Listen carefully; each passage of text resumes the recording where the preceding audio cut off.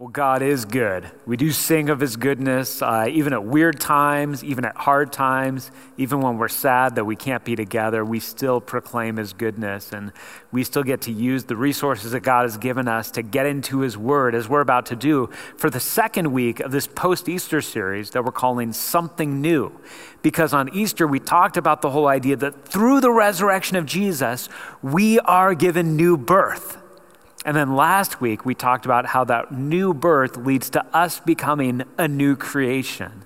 And now this week, we're going to talk about how it also brings us a new perspective. And I want to start just by reading our passage for today. It's 4 verses in Colossians chapter 3. So if you have a Bible and want to turn there so you can follow along, it's Colossians chapter 3, verses 1 through 4. Since then, you have been raised with Christ. Set your hearts on things above, where Christ is seated at the right hand of God. Set your minds on things above, not on earthly things. For you died, and your life is now hidden with Christ in God. When Christ, who is your life, appears, then you will also appear with him in glory. This is God's word that we just read together. Back when I was in high school, one of my teachers told our class a story. And the story was that there was a motorcycle rider, and it was late at night, and he had just come out of a bar, come out of a restaurant, and he looked up over a hill, and he noticed that there were 2 lights side by side on the road, and that they weren't directly parallel with each other. They were kind of jiggling up and down. And so he looked at this and he said, I know exactly what's going on, because he was a motorcycle rider. He said, 2 motorcycle riders are riding side by side on the road. Now it's late at night, but you're really still not supposed to do that. So he thought, all right, I'm going to play a trick on these guys. I'm going to get on my motorcycle. I'm going to turn the headlight off, and I'm going to ride right between them at full speed. Just freak them out, kind of spook them, because they really shouldn't be riding side by side like that. You're not supposed to do that. So he turned off his headlight. He went to ride right between them, and he ended up driving straight into a semi-truck that had uneven headlights, and of course, crashed to his death. And when my teacher told us this story, here's what he said. He said, this is an example of the fact that you can't always trust your eyes. He saw something, and so he acted in light of it. And it was funny, as a 17-year-old kid, I still remember thinking, that's not what the story shows at all. The story doesn't show that you can't trust your eyes. He saw what he saw. He saw 2 lights that were not directly parallel to each other. It's not that he saw wrong, it's that he interpreted what he saw wrong. And that led him to destruction. And the whole idea of perspective is less about the fact that different people are seeing different things, and more that different people are seeing the same things differently. And we have this happen all the time in life. I mean, within a family, you could have 5 people all on the same vacation, or all on a Disneyland trip, or all on a hike, and you have 5 different people all experiencing and seeing the same thing, but having 5 different attitudes about how it's impacting them. Perspective is not when we see different things. Perspective is when we see things differently. And that's why we can all experience things and have a different perspective on them. When we think about the things that we face, the issue is not normally that we're not seeing correctly. We usually are seeing correctly that we face trials in this life. We're not mistaken about that fact. We do face real trials in life. It's not that we're seeing that wrong. It's that sometimes we interpret why we're facing the trials wrongly. It's not seeing things incorrectly to look at sin and to look at the allure of sin and to say sin has something to offer me right now. You're not seeing wrong if you see it that way, but you may be interpreting it wrong if you think, therefore I should do it right away. You're not seeing wrong when you realize that following Jesus is costly.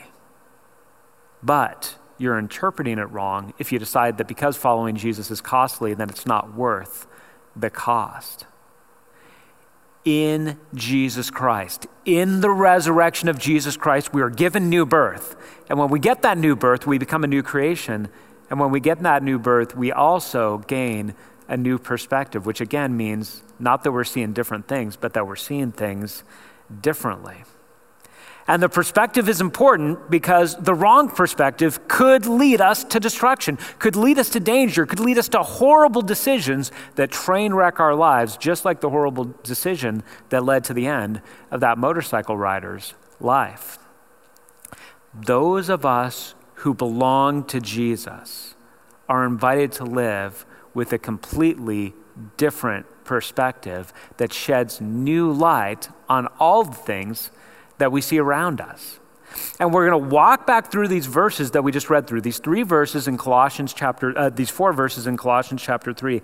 And what we're going to see in them is that the new perspective that we have because of the resurrection of Jesus gives us a new focus for the present and gives us a new basis for our future. So this is how this passage flows. Verses 1 and 2 are where Paul tells us what we're supposed to do, and verses 3 and 4 are where Paul tells us why we're supposed to do those things. So in verses 1 and 2, Paul tells us we have a new focus for our present because of the new perspective that we have. Look back over the verses with me. It starts in verse 1 by saying, "Since then you have been raised with Christ." So he starts with where he's going to end up. He starts with the basis. Because you have been raised with Christ, we have been raised to a living hope. We have been born again because of the resurrection of Jesus Christ. We died with him, as he's going to talk about later in the passage, and we were raised with him. All of this happens through faith. Since then, you have been raised with Christ. He tells us 2 things. Set your hearts on things above, where Christ is, seated at the right hand of God, and set your minds on things above, not on earthly things. He gives 2 commands, but before getting to the commands, let's just figure out what is it that he's talking about here. He builds a contrast. He talks about things above and earthly things. Set your hearts and set your minds on things above, not on earthly things. And so we're not going to be able to make sense of any of these commands if we don't understand what is it that he's talking about with the things above and with the earthly things. And he gives us a little bit of a clue with the things above because he says, where Christ is seated at the right hand of God. Man, this passage is utterly focused on Christ. Since you've been raised with Christ, Christ is seated at the right hand of God. Set your minds and hearts on these things above, for you died with Christ. And when Christ, who is your life, appears, it's all focused on Jesus Christ. So whatever it is that he's talking about with the above things, he's talking about us orienting our focus towards Jesus. And when we orient our focus towards Jesus, towards who he is and towards what he promises us, we're also orienting ourselves towards the eternal instead of the earthly things, which is not just him saying, don't think about the ocean, don't think about hikes, don't think about the mountains. It's him saying, don't think about the things that are passing away. Set your minds and your hearts on the things above, the eternal things, the things that last, the things that matter because they're oriented around God, instead of setting your minds on the temporary things that will eventually fade away. There's a lot of ways to illustrate this, but one of the ways that this just comes to my mind is a conversation that I had with my younger brother about a year ago. And we were talking about our families, and I was asking him if there are some specific ways that I can pray for each of his kids. And I loved the prayer request that he gave me for his oldest daughter, who's still just a little girl, this adorable little girl. And what he said is, pray that she will value godly virtue more than she values the attention that she can get from physical beauty. And I thought, first of all, I have sons. I don't have daughters. First of all, I just thought, well, gosh, if I had a daughter, that's definitely the prayer that I would want to pray for her. It's such an illustration of this idea.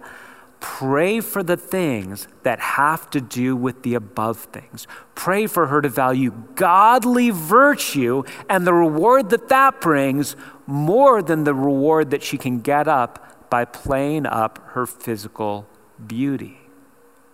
It's a contrast between things that are eternal, between things that are related to God and things that are temporary and just passing away. And we've got to all pause and we've got to ask ourselves, what is it that we're valuing more when these earthly and heavenly things come into conflict? What happens when we run into a conflict between valuing beauty and valuing virtue? When we run into a conflict between valuing security versus valuing generosity?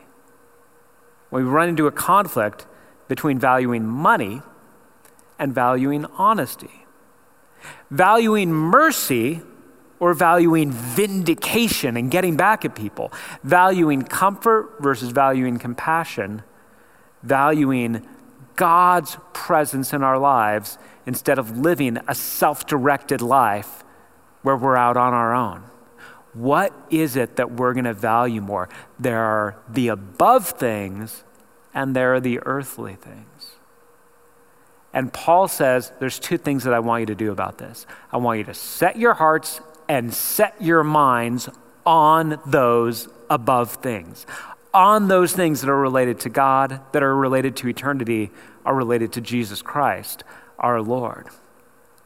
Now, these two commands, he says, first of all, set your hearts. And the word here that he uses for set your hearts, it's the word that's usually in the New Testament translated seek.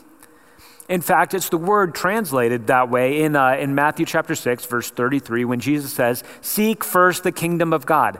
Seek the above things. Another word for this would be pursue the above things. Make your ultimate pursuit things that last forever, things that are connected to Jesus, instead of the temporal things that may be fine, but they just pass away and don't last. Pursue the things that are above. And sometimes when we think of the word pursue, maybe we think of, the hot pursuit of a police chase and the police being after the subject. Maybe you think of that nightmare that many of us have where somebody is chasing us and no matter what we do, we can't get away from them. Maybe you think about it just sort of in everyday life where suddenly something happens and you will stop at nothing to accomplish a task. And maybe in these days when we're all stuck at home, it's as simple as if something's going wrong with the internet. And if something's going wrong with the internet, man, I'm going to figure it out. I'm going to call the neighbors. I'm going to call the phone company. I'm going to call everybody. I'm going to make sure I figure this out and I'm not going to rest until it's done. That's what it means to have a pursuit.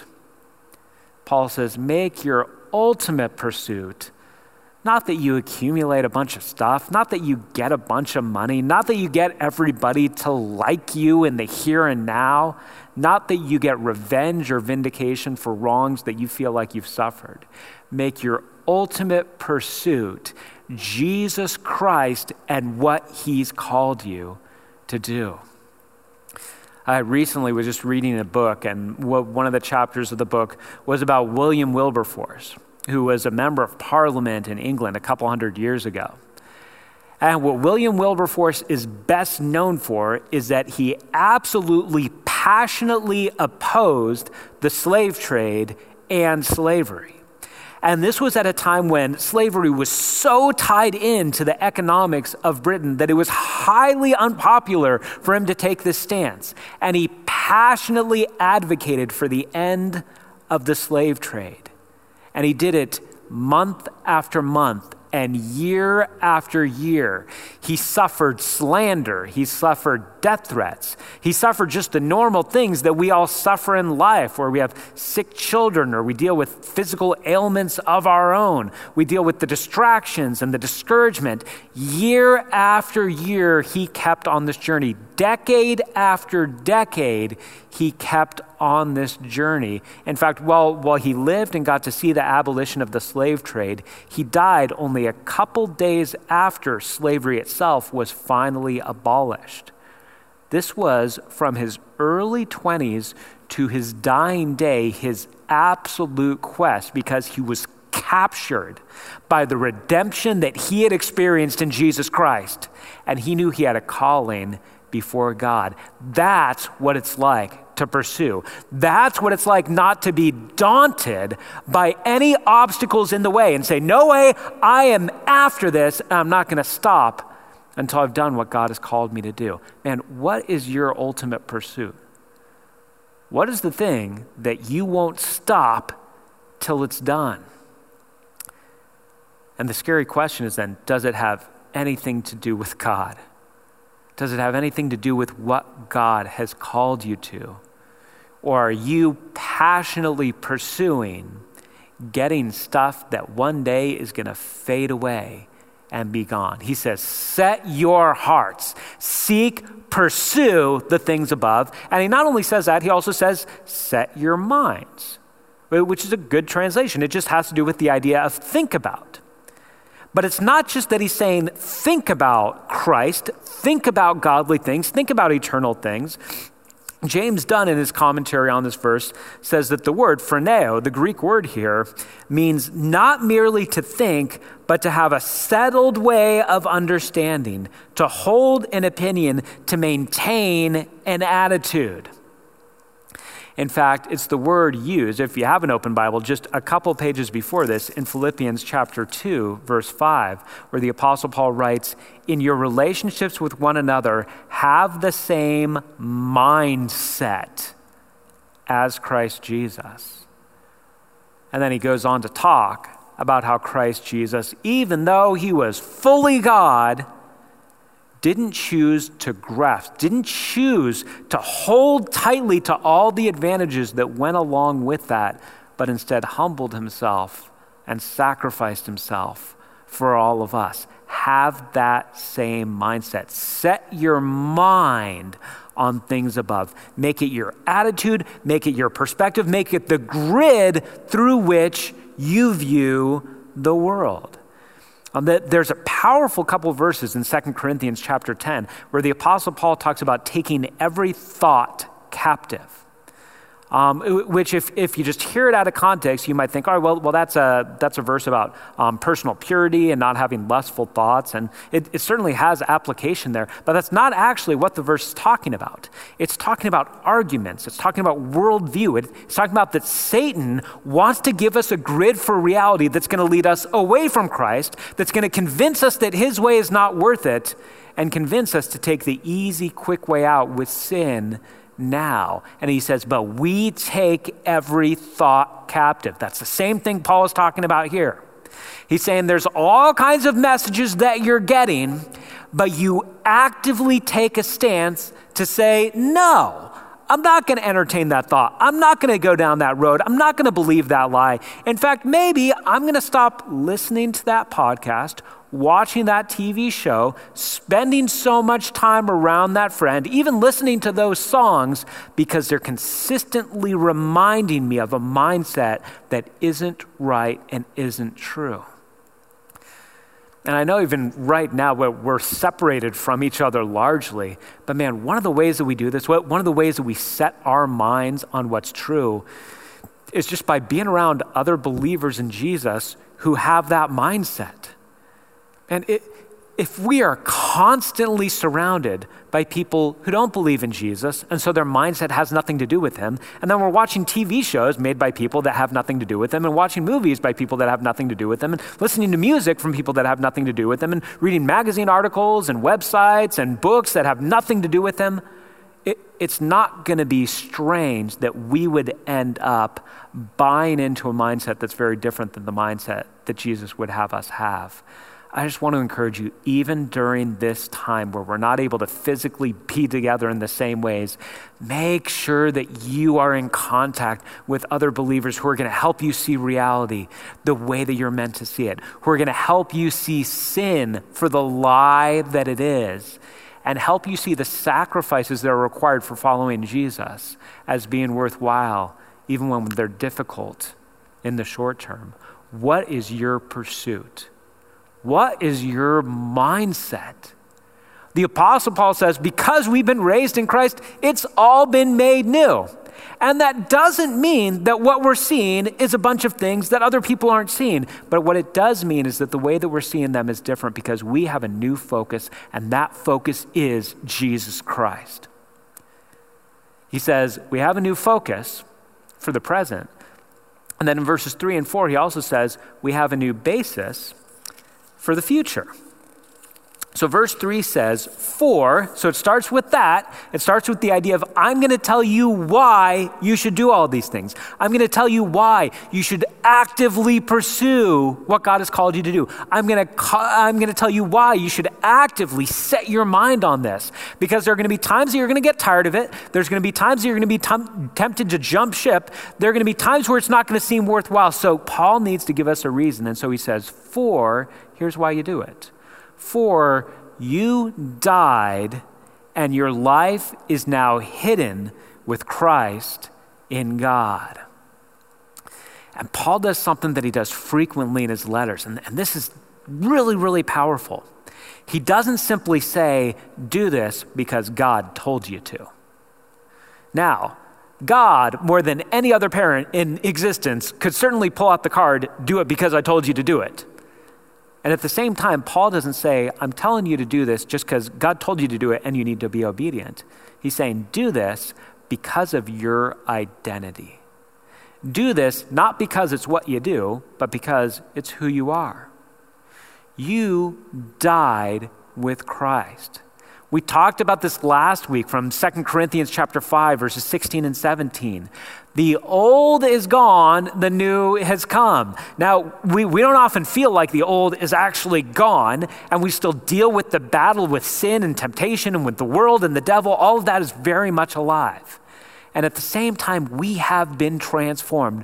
One day we will be completely transformed, but we have been transformed. We have died and been raised to new life in Christ. He says, do this because it's your identity. In fact, listen to what he says. He says, your life is now hidden with Christ in God. It's hidden. And the reason he says it's hidden with Christ in God is because what we are is not yet clear to people around us. Now that actually puts us in good company, because Jesus, when he was here on the earth, what he was, who he was not obvious to the people around him. He was born humbly in a manger.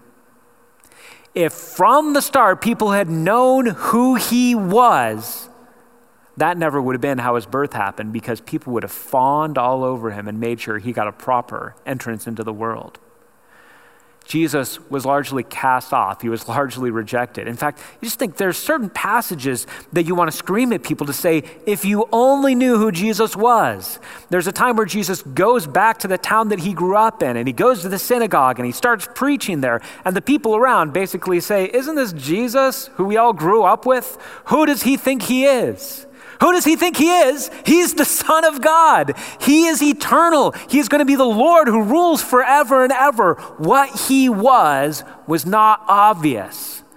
And that's why he was cast off. That's why he was rejected. That's why he was ultimately crucified. Jesus' true identity was veiled. There were some times that the veil was pulled back, certainly when he did miracles, and that led a lot of people to believe in him. It still led a lot of people not. Sometimes it was pulled back even further, and we got to see him more clearly, like at the Transfiguration, when he gets John and James and Peter, and he goes up on a hill, and his glory shines through, and they see him much more clearly for who he is as the eternal Son of God.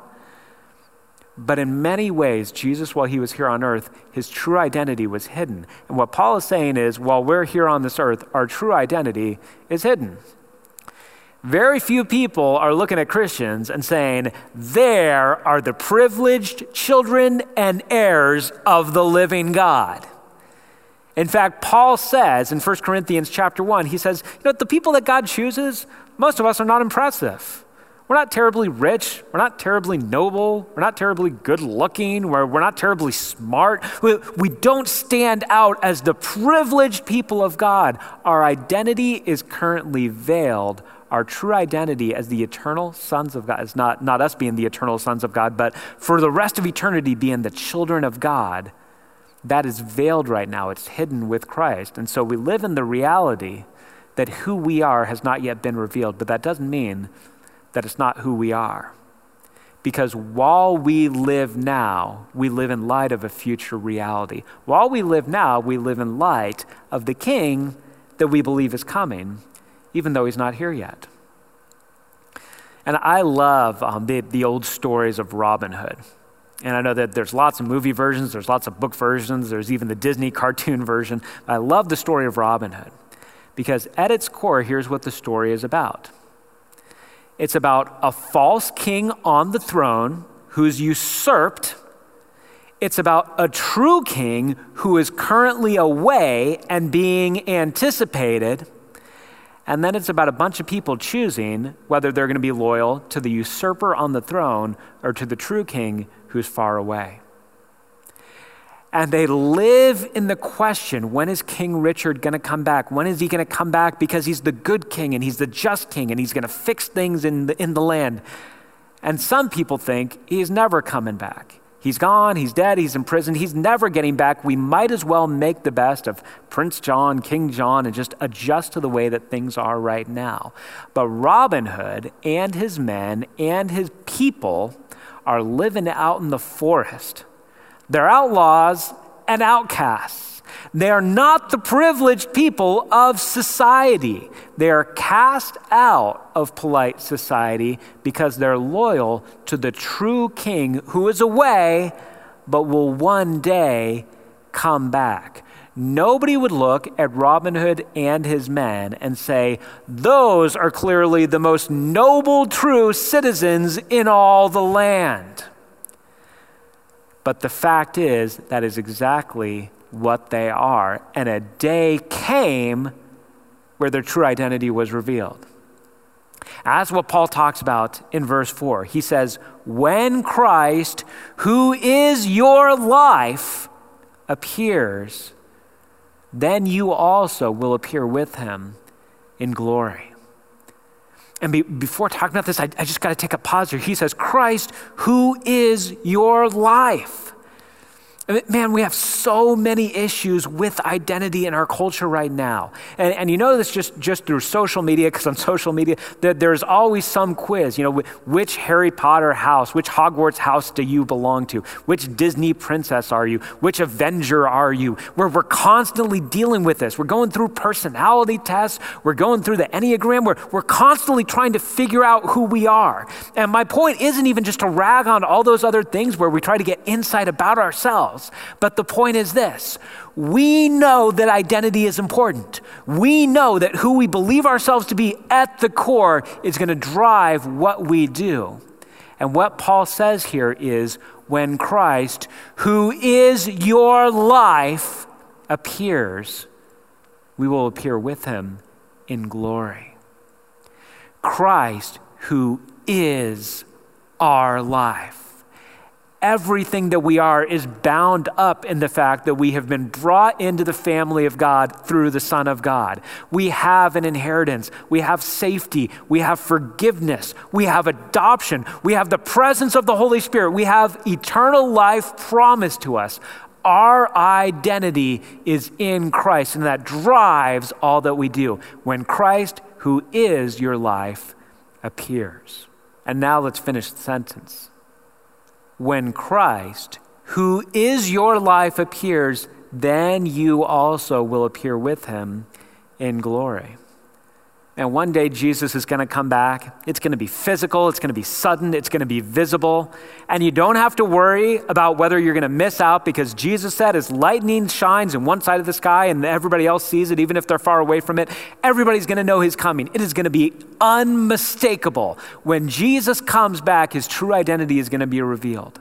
All of the doubters are suddenly going to realize that he is the eternal Son of God. His true identity is going to be revealed, and our true identity is going to be revealed. So, right now, you might be taking some stands for Jesus that make you kind of unpopular, that lead to people calling you names, that lead to people leaving you out of stuff that's made you miss out on a promotion or miss out on a job or miss out on a friendship or even have to end a relationship because of it. There are things that we lose out on because we follow Jesus now, but our true identity will one day be revealed. And he says it's going to be glorious. Man, why can we live our lives making Jesus our ultimate pursuit? Because one day he's coming back and every sacrifice is going to be made worth it. When King Richard returned, Robin Hood and all of the loyal subjects were revealed to be the truest citizens in all the land. They were rewarded for all the sacrifices that they made while he was away. And we get the privilege of looking forward to the reality that when Jesus comes back, we will be revealed to be citizens of heaven. We'll be revealed to be the children of God. We don't have to worry about vindicating ourselves. We don't have to worry about defending ourselves. We don't have to worry about rewarding ourselves because God is going to take care of all of that in Jesus. We may live as outcasts now because our true home and our true King have still yet to be revealed. I want to ask you a question that brings us back to what we talked about before. Man, what is your biggest pursuit right now? What is it that you're after? What is it that you're setting your mind on, setting your heart on, and nothing's going to stop you from getting? Is it that you want to accumulate a bunch of stuff? Is it that you want to be really popular and well-liked with people around you? Is it that you just want to occupy yourself and wait out the clock until this whole quarantine thing is over and occupy yourself and distract yourself? Is that the pursuit that's going on right now? One of the things that we know trials do is that trials reveal. And maybe right now, the trial of this quarantine and the coronavirus, maybe this right now is revealing in yourself some things that are kind of unpleasant to come to grips with. And you're realizing, you know what, I am a pretty materialistic person, and I'm upset that I don't get to do some of these things. You know what, I am a pretty selfish person, and I've been snapping at my family and just upset all the time about what's going on because I feel infringed upon. Man, I am an easily distracted person. Man, I used to say if I just had more time, I'd read the Bible more. I got more time. I'm not reading the Bible more. You may be coming to some unpleasant realities about yourself. And if you're coming to realize those unpleasant realities, here's what that reveals. What that reveals is that all the more you need to embrace this new perspective. If you're a believer in Jesus, you've been made new. Let's live in that newness. Let's live in the anticipation that Jesus is coming back to bring final reward. And so we have the opportunity now to set our minds and to set our hearts, to make our pursuit and to make our mindset completely centered around the King who's coming back for us one day. And if you're finding that your pursuits are out of skew, it's because your grid is out of skew. Your perspective is out of skew. And a grid that tells you that what often seems most important to us is passing away. And what often seems most difficult to us is what will bring the greatest reward. That's the new grid that we get to have. That we get to look at the reward that sin brings and say, that's temporary, that's not worth it. And we get to look at the sacrifices we make for Jesus and say, man, whatever it costs, I trust the reward and I trust the one who's going to be giving the reward.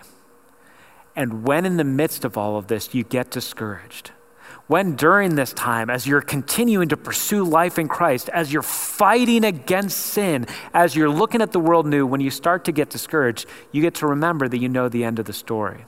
You get to remember that the King one day is coming back, and not only will his true identity be revealed, but our true identity will be revealed with him. Let me go ahead and wrap up our time in prayer now. Father, I want to pray for myself, and I want to pray for all of us who are listening and watching right now. And Father, we confess we are easily distracted. We're easily taken off track. We often pursue things that are just meaningless And we often make our mindset things that are completely apart from what you're calling us to think or to do. Father, I pray that you lead us, especially during this season of time that we really get to take a good look at ourselves. I pray that you lead us to make Jesus our ultimate pursuit and where we set our minds. Father, I pray that you lead us to repentance where we need to be in the areas where we've sought our own temporary pleasure instead of seeking what you're calling us to do. I pray that you lead each one of us to be clear on the pursuits that you're calling us to, and that you give us the strength and the hope to follow through on those. We pray that you do great work in our lives, and we pray that you shine the light of the gospel of Jesus so that even though our true identity hasn't yet been revealed, there are people that will have the opportunity to see that true identity and see Jesus' true identity and come to be rescued. We pray this in the name of our great Savior and coming King, Jesus Christ. Amen. And God bless you the rest of this Sunday and the rest of this week.